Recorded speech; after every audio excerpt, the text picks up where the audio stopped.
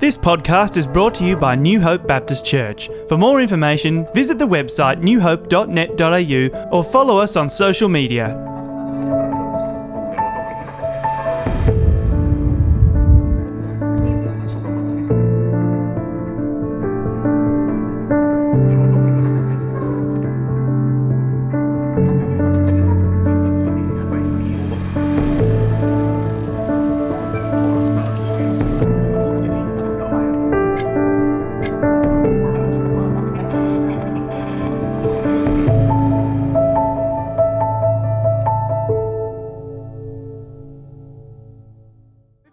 My name is Adam. I'm one of the youth pastors here, and it's absolute joy and privilege to be here with you this morning. Can I invite you to put your hand up here or chuck it in the online chat if you've joined our Bible reading group this past week, if you've joined the WhatsApp group of New Hope Bible readers, a few of us in the room.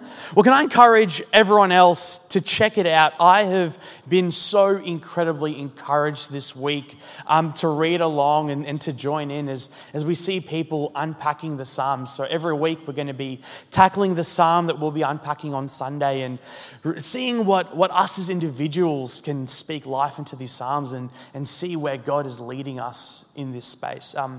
Super encouraging. Today's Psalm that we're going to be taking a look at is Psalm 8.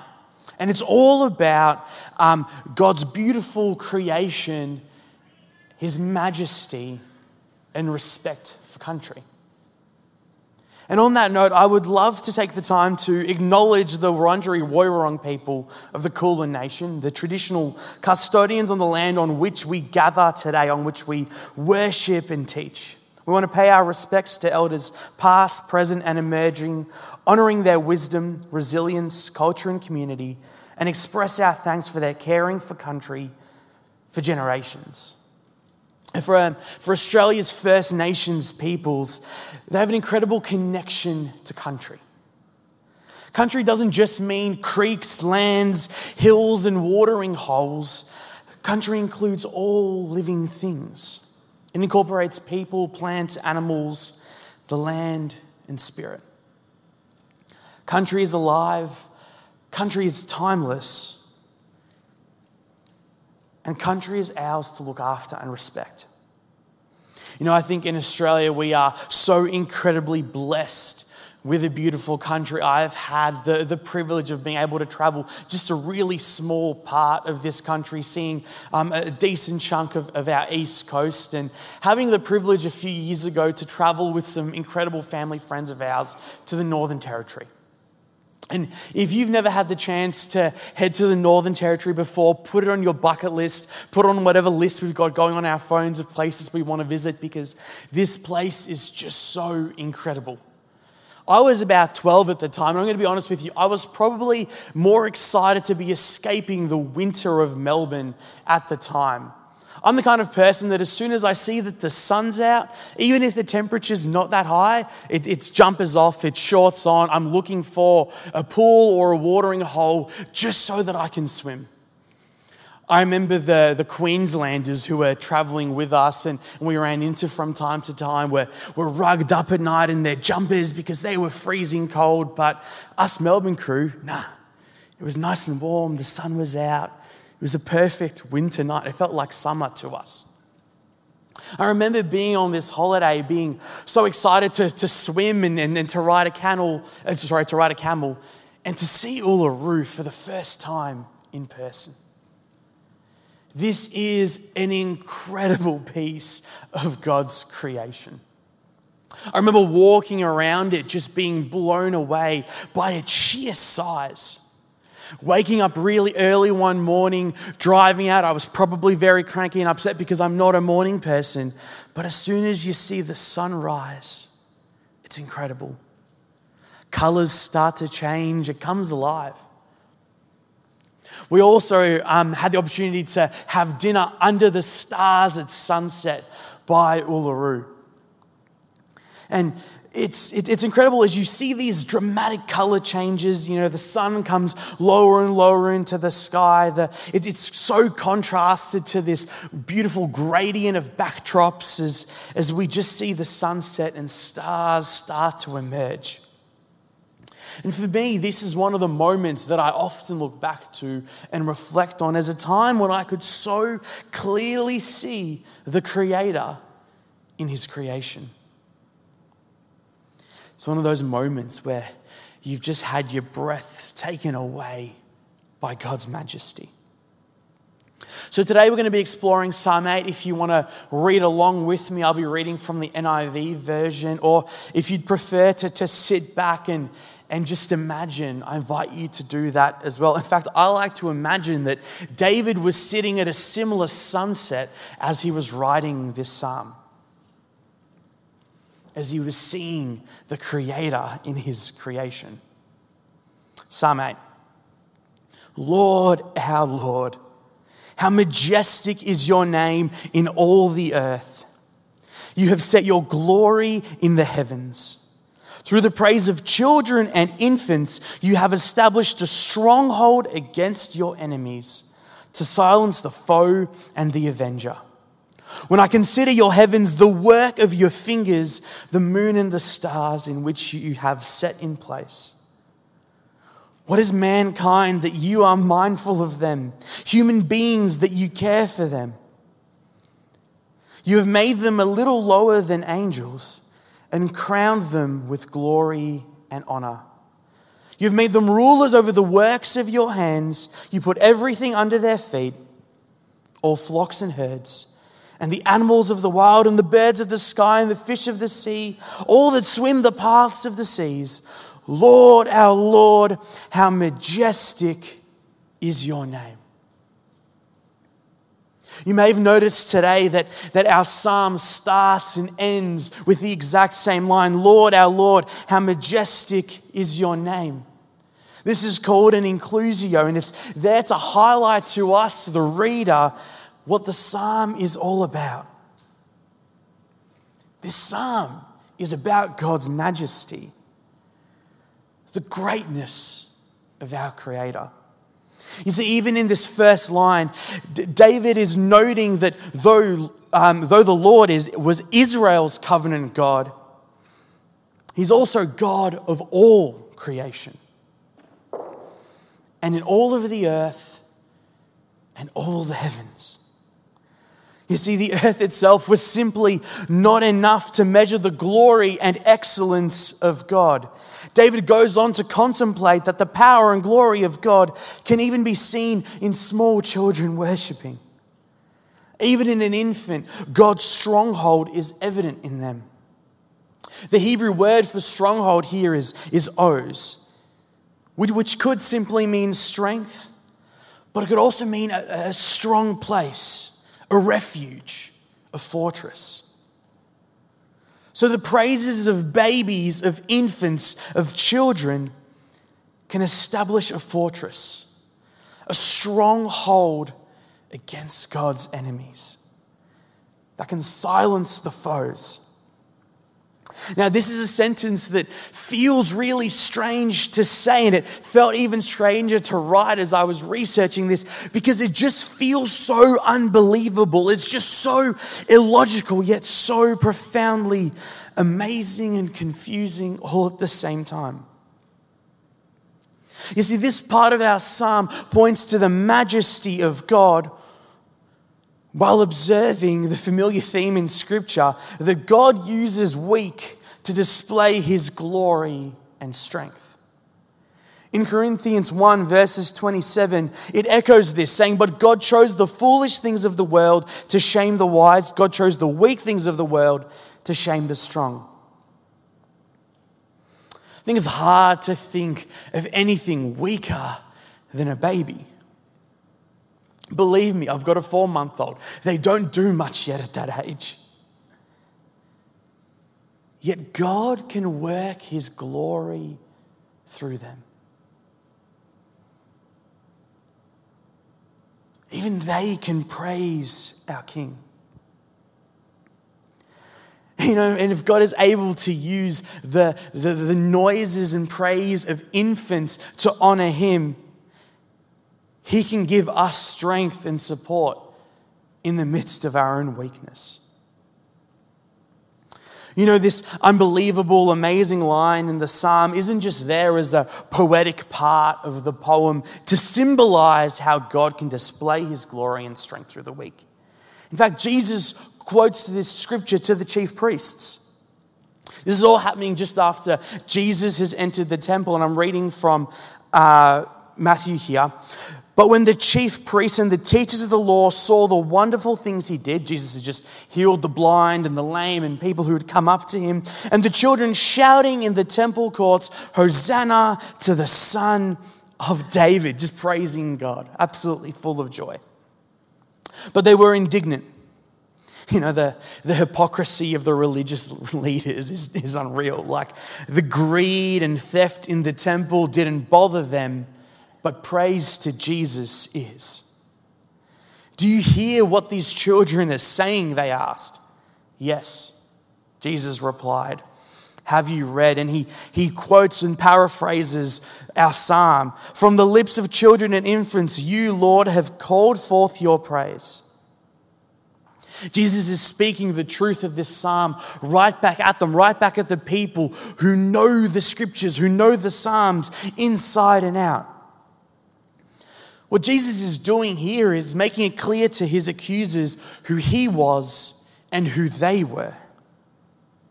You know, since the infants were the ones giving the praise in Psalm 8, Jesus has identified himself as God. And in this, Jesus has also identified the indignant scribes and teachers as the enemy and the foe. It's so important for us to know that our praise has power. Our worship can do wonderful things. Babies don't even know what they are saying, yet God can use that praise for his honor and glory. Imagine what could happen with a little more praise. Imagine what could happen if we spent time focusing on worship in our individual lives. Imagine what ripple effects we could create in this world if we spent just 30 minutes a day with Jesus. You see, because the thing is, God is worth it. He is so deserving of our praise. Reflecting on this psalm and how it fits into the overall narrative of Scripture, you come to realize how often God chooses to use the little guy, the small army, the weak, the meek, the humble. Like when you think of great, powerful, majestic kings winning battles, you don't really picture that, do you? We picture massive armies, great leaders, big swords, celebration. Yet God uses the humble and the powerless. Listen to this. This is how Jesus comes into Jerusalem as king. This is literally the title given to this little excerpt of scripture here. As they approached Jerusalem and came to Bethphage on the Mount of Olives, Jesus sent 2 disciples, saying to them, "Go to the village ahead of you, and at once you will find a donkey tied there with her colt by her. Untie them and bring them to me. If anyone says anything to you, say that the Lord needs them, and he will send them right away." This took place to fulfill what was spoken through the prophet. "Say to daughter Zion, see, your king comes to you, gentle and riding on a donkey, on a colt, the foal of a donkey." Jesus, the King of Kings, the Lord of Lords, comes riding in on a donkey, modeling to us how we can show humility. And I think it's this posture of humility that we need to take as we continue to explore this psalm. Verse 3 says, "When I consider your heavens." When was the last time you considered the heavens? When was the last time you thought carefully about the vastness of the universe? That you pondered creation? You see, David knew the value in doing this. He knew the value in seeking the Creator in his creation. He knew what it was like to sit back and to look up at the night sky, seeing thousands of stars glittered across the heavens like little diamonds. Sitting back and thinking about this amazing, majestic God that has carefully sculpted all of this with the work of his fingers. You see, the extra thing that we bring to the party today is that there is way more out there than the eye can see. As David was writing this, he was looking up and probably seeing somewhere around 5,000 stars. We can probably see that too if we leave Melbourne and head to the countryside somewhere where there's less pollution. If you've got better eyesight than me or I've got my glasses on, we can probably see about 5,000 stars. To David, that was the heavens. That was the expanse of the universe. But today, with a little help of science, some well-placed mirrors and telescopes, we can see more than 1 billion stars. We have photos from galaxies light years away. We have a deeper understanding of the vastness of the universe. Now, David sat there only considering the 5,000 stars he could see. And he couldn't help but write a poem because he saw the Creator in his creation. He couldn't help but marvel at his majesty. And so I want to ask you again, when was the last time that you considered the heavens? The last time that you enjoyed a sunset or stared at the night sky, appreciated the glory that was handcrafted, sculpted, and put in front of us? I think back in time to when I was sitting there underneath the stars looking over Uluru, eating dinner. Couldn't help but appreciate the incredible nature of God in that moment. And at the same time, suddenly appreciated how small I am in the grand scheme of things. Yet in verse 4 we read, "What is mankind that you are mindful of them?" God knows me in the midst of it all.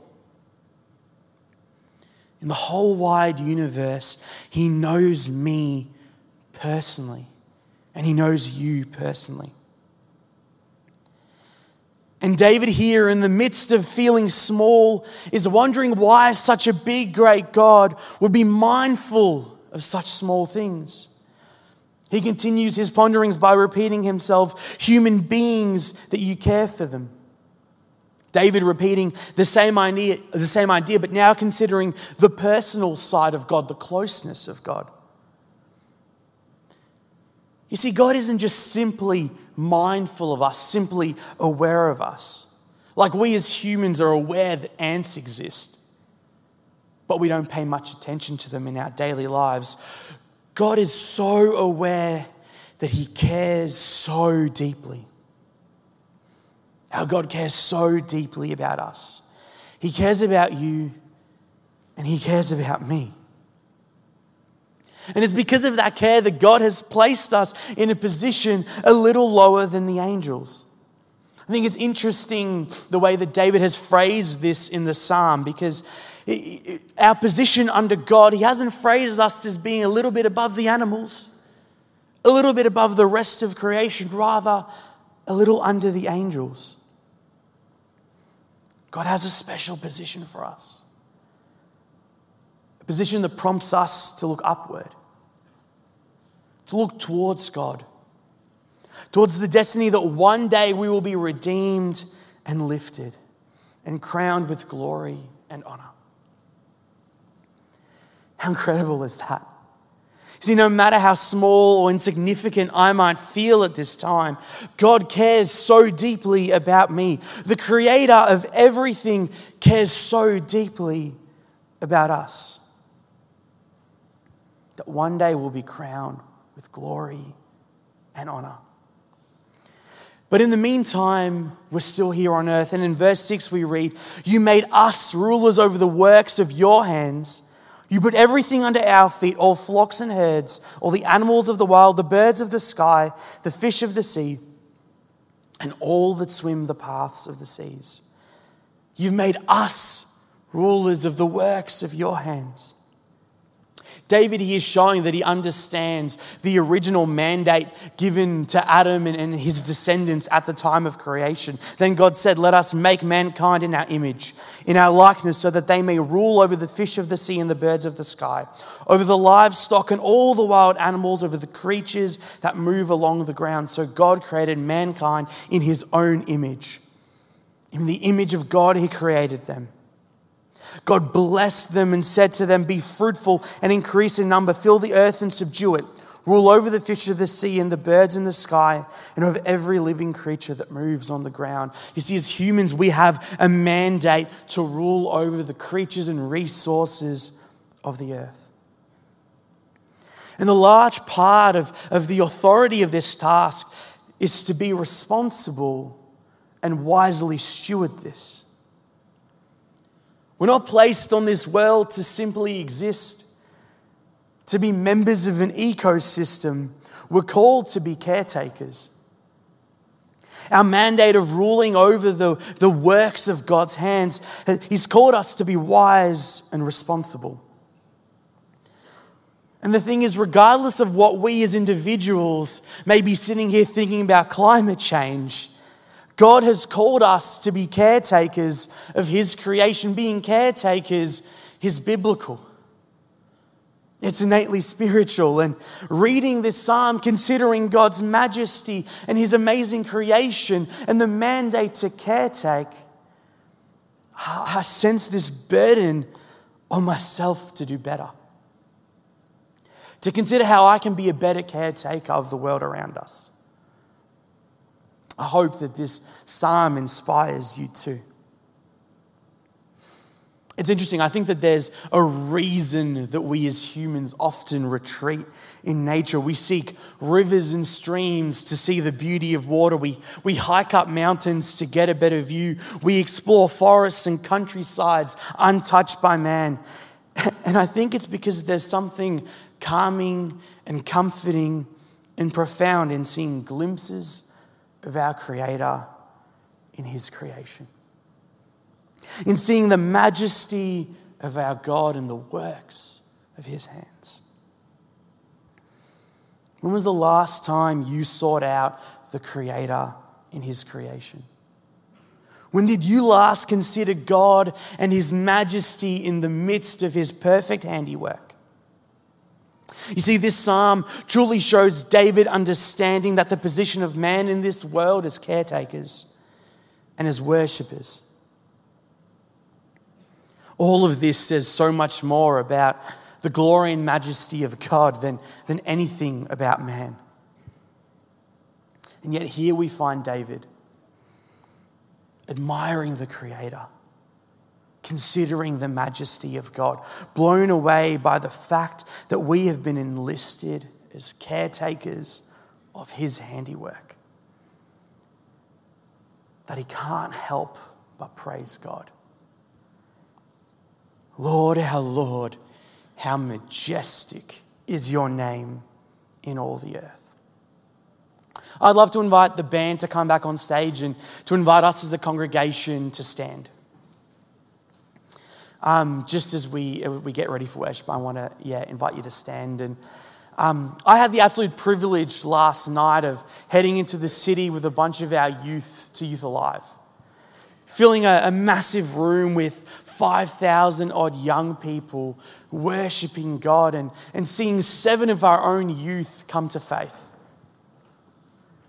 Seeing God's glory and majesty impacted in the young people of our church. Hundreds more young people there also being impacted. And there was a moment in worship where I stood there and the lights were moving and then the kids were jumping and suddenly in the midst of the lights and the media going on, I saw the creativity that God has instilled in us. And I think for the first time, I saw God's creation in something that was man-made. See, the thing is, if we're made innately in the image of God, if God has created us to be creative, there is no reason that we can't see creation in what we create too. I truly believe we can see glimpses of God in everything. What I want to do to close today is to read the psalm again from another version. And I want to invite you to close your eyes and take yourself to a moment when you last considered God in nature. When you last saw the handiwork of our Creator. God, brilliant Lord, yours is a household name. Nursing infants gurgle choruses about you. Toddlers shout the songs that drown out enemy talk and silence atheist babble. I look to you at your macro skies, dark and enormous. Your handmade sky jewelry, moon and stars mounted in their settings. And then I look at my micro self and wonder, why do you bother with us? Why take a second look our way? Yet we've so narrowly missed being God's, bright with Eden's dawn light. You put us in charge of your handcrafted world. Repeated to us your Genesis charge. Made us stewards of sheep and cattle, even animals out in the wild, birds flying, fish swimming, whales singing in the ocean deeps. God, brilliant Lord, your name echoes around the world. Let this poem inspire you like it did David. Let it inspire you to seek the Creator in His creation, to consider His majesty, and to worship Him wholeheartedly, knowing there is power in praise. Let's pray. Yahweh, our King, how powerful is your name. God, we thank you for your incredible love. We thank you for your majesty and for your grace. And Lord, we thank you for creation. We thank you that you crafted it so meticulously, so beautifully, so wonderful. Lord, help us find you in the midst of it all. Help us to seek you out.